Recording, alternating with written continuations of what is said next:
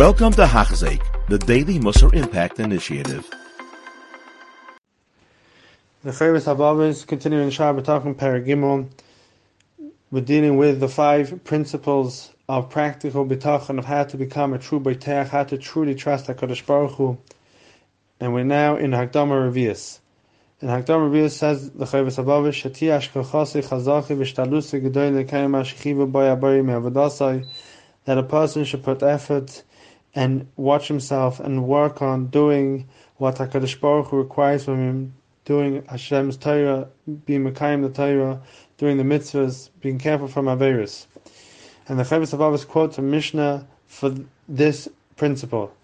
It says in Avos, Asay Ritzoynei Kirtzoyncha, Kadesh Yasa Ritzoynecha Kirtzoynoi, Bata Ritzoynecha Mibnei Ritzoynoi, Kadesh Bata Ritzoynechem Mibnei Ritzoynecha. Says the Mishnah in Avos that we have to do the Ratan of HaKadosh Baruch Hu in order that Hashem does what we want. We have to do what Hashem wants in order that He does what we want. And when we are mevatel and do what Hashem wants, Hashem will not only do what we want, He'll also make other people do what we want. And this is a very important insight. People tend to think that when they trust HaKadosh Baruch Hu, bitachon means that they have to accept everything that Hashem does for good, for the bad, and sometimes we go through bad situations. And over here, the Chovos HaLevavos is pointing out to us that if we're on the level and we have the ability to be mekayim the mitzvahs of HaKadosh Baruch Hu, and if we subjugate ourselves to what HaKadosh Baruch Hu wants, then Hashem will do what we want.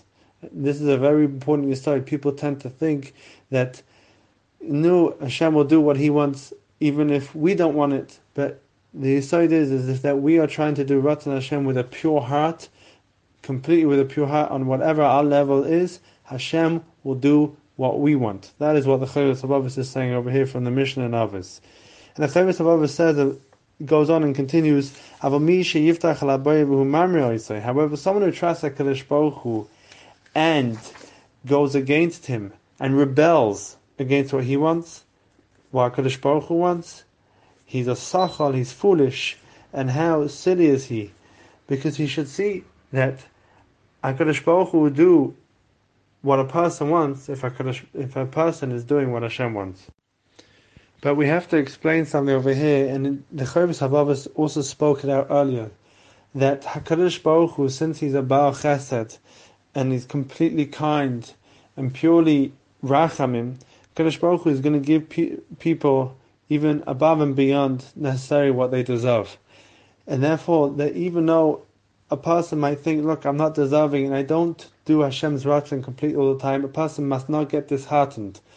Don't take this to heart. What the Chovos HaLevavos is saying is only if we do Ratzon Hashem, that's when Hashem does what we want.